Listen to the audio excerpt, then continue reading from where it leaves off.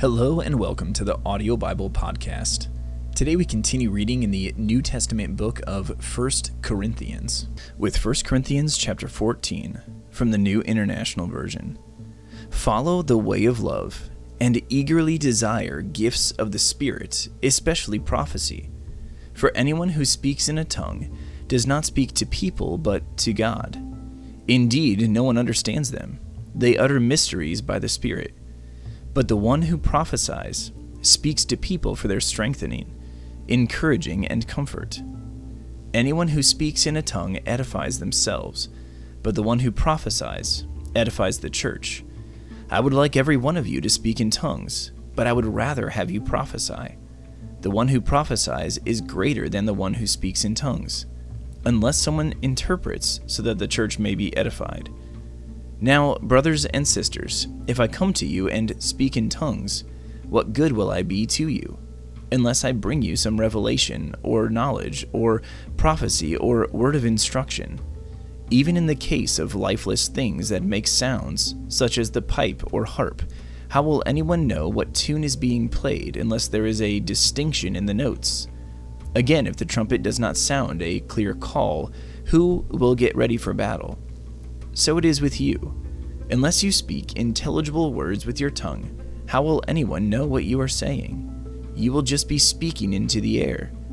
Undoubtedly, there are all sorts of languages in the world, yet none of them is without meaning. If then I do not grasp the meaning of what someone is saying, I am a foreigner to the speaker, and the speaker is a foreigner to me. So it is with you. Since you are eager for gifts of the Spirit, try to excel in those that build up the church. For this reason, the one who speaks in a tongue should pray that they may interpret what they say. For if I pray in a tongue, my spirit prays, but my mind is unfruitful. So what shall I do? I will pray with my spirit, but I will also pray with my understanding. I will sing with my spirit, but I will also sing with my understanding.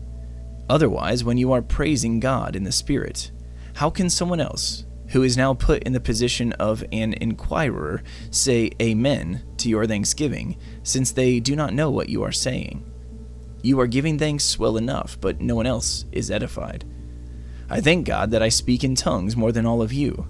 But in the church I would rather speak 5 intelligible words to instruct others than 10,000 words in a tongue. Brothers and sisters, stop thinking like children. In regard to evil, be infants, but in your thinking be adults. In the law it is written, with other tongues, and through the lips of foreigners, I will speak to this people. But even then they will not listen to me, says the Lord. Tongues then are a sign, not for believers, but for unbelievers. Prophecy, however, is not for unbelievers, but for believers. So if the whole church comes together and everyone speaks in tongues, and inquirers or unbelievers come in, will they not say that you are out of your mind? But if an unbeliever or an inquirer comes in while everyone is prophesying, they are convicted of sin and are brought under judgment by all, as the secrets of their hearts are laid bare. So they will fall down and worship God, exclaiming, God is really among you. What then shall we say, brothers and sisters? When you come together, each of you has a hymn, or a word of instruction, a revelation, a tongue, or an interpretation. Everything must be done so that the church may be built up. If anyone speaks in a tongue, 2 or at the most 3 should speak, 1 at a time, and someone must interpret. If there is no interpreter, the speaker should keep quiet in the church and speak to himself and to God. 2 or 3 prophets should speak, and the others should weigh carefully what is said. And if a revelation comes to someone who is sitting down, the first speaker should stop.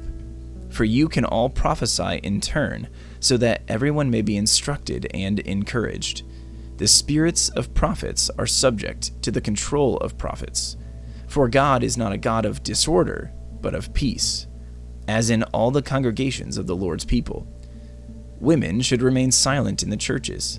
They are not allowed to speak, but must be in submission, as the law says. If they want to inquire about something, they should ask their own husbands at home, for it is disgraceful for a woman to speak in the church. Or did the word of God originate with you? Or are you the only people it has reached? If anyone thinks they are a prophet or otherwise gifted by the Spirit, let them acknowledge that what I am writing to you is the Lord's command. But if anyone ignores this, they will themselves be ignored.